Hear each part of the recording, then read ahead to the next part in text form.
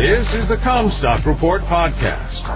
We are strong advocates for the American family farm and your top source for the agriculture markets. And now, here's your host, David Cruz.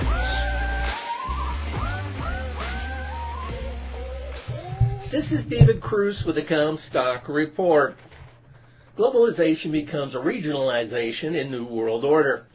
U.S. consumers are doing a lot of complaining about price hikes, and the media appears to love aggrandizing the narrative. Yet consumer purchases grew 0.9% last month for the fourth consecutive month, so they have not stopped spending.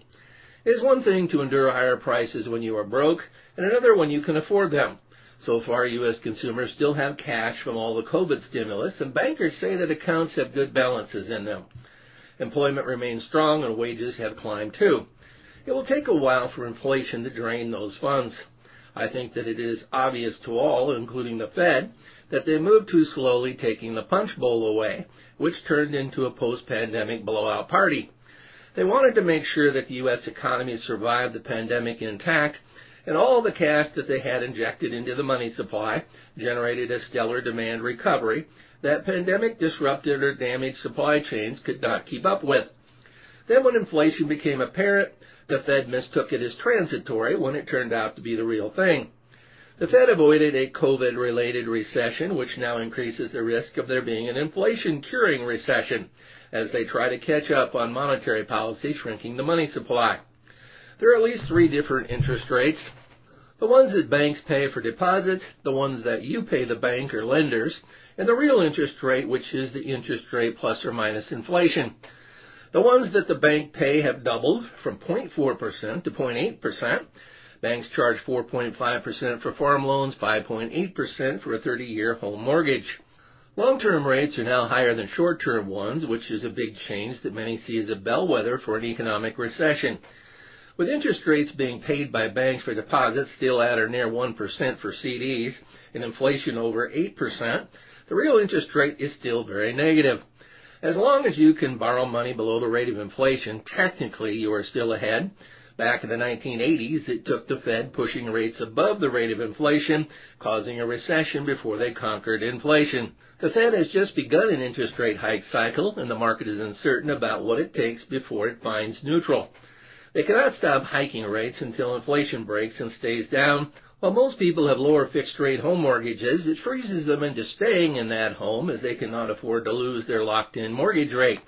Higher interest rates will impact asset values, making new home ownership more expensive, which will eventually be reflected in home values. As consumers feel less wealthy, they'll eventually spend like they feel. The stock market has a big job to do determining what its new forward-looking price should be. The biggest conundrum for policymakers will be the impact of higher interest rates and the cost of financing the $30 trillion federal debt. Can they increase interest rates enough to kill inflation without blowing up the federal budget? That will be the next major fiscal challenge. The world changed given the war in Ukraine, as global supply chains that are being unwound are going to have to find new paths through which trade will circuit. The United States has the best advantage by all metrics to endure a world turning upside down. Everyone wants either to come here or send their money here for safety. We may have disruptions, as with the supply of baby formula, but our private sector has a resiliency and depth of resources available to make relatively quick corrections. Most whine about our problems with an ideological bias. I do not see most problems as ideological, nor are the solutions to them ideological. Other reactions are just because Americans have become too darn spoiled. They've been led to believe that someone is to blame for everything they encounter crosswise, with a very low tolerance for uncomfortability. The focus is on blame often more than it is on solutions. Americans are being told how bad things are, when in truth we are literally on top of the world compared to all others, with what it takes to survive and thrive in a disrupted world. Granted, supply chains that organized over the past few decades so that goods flowed through them in a low-cost, least obstructed manner are blowing up, or may be about to.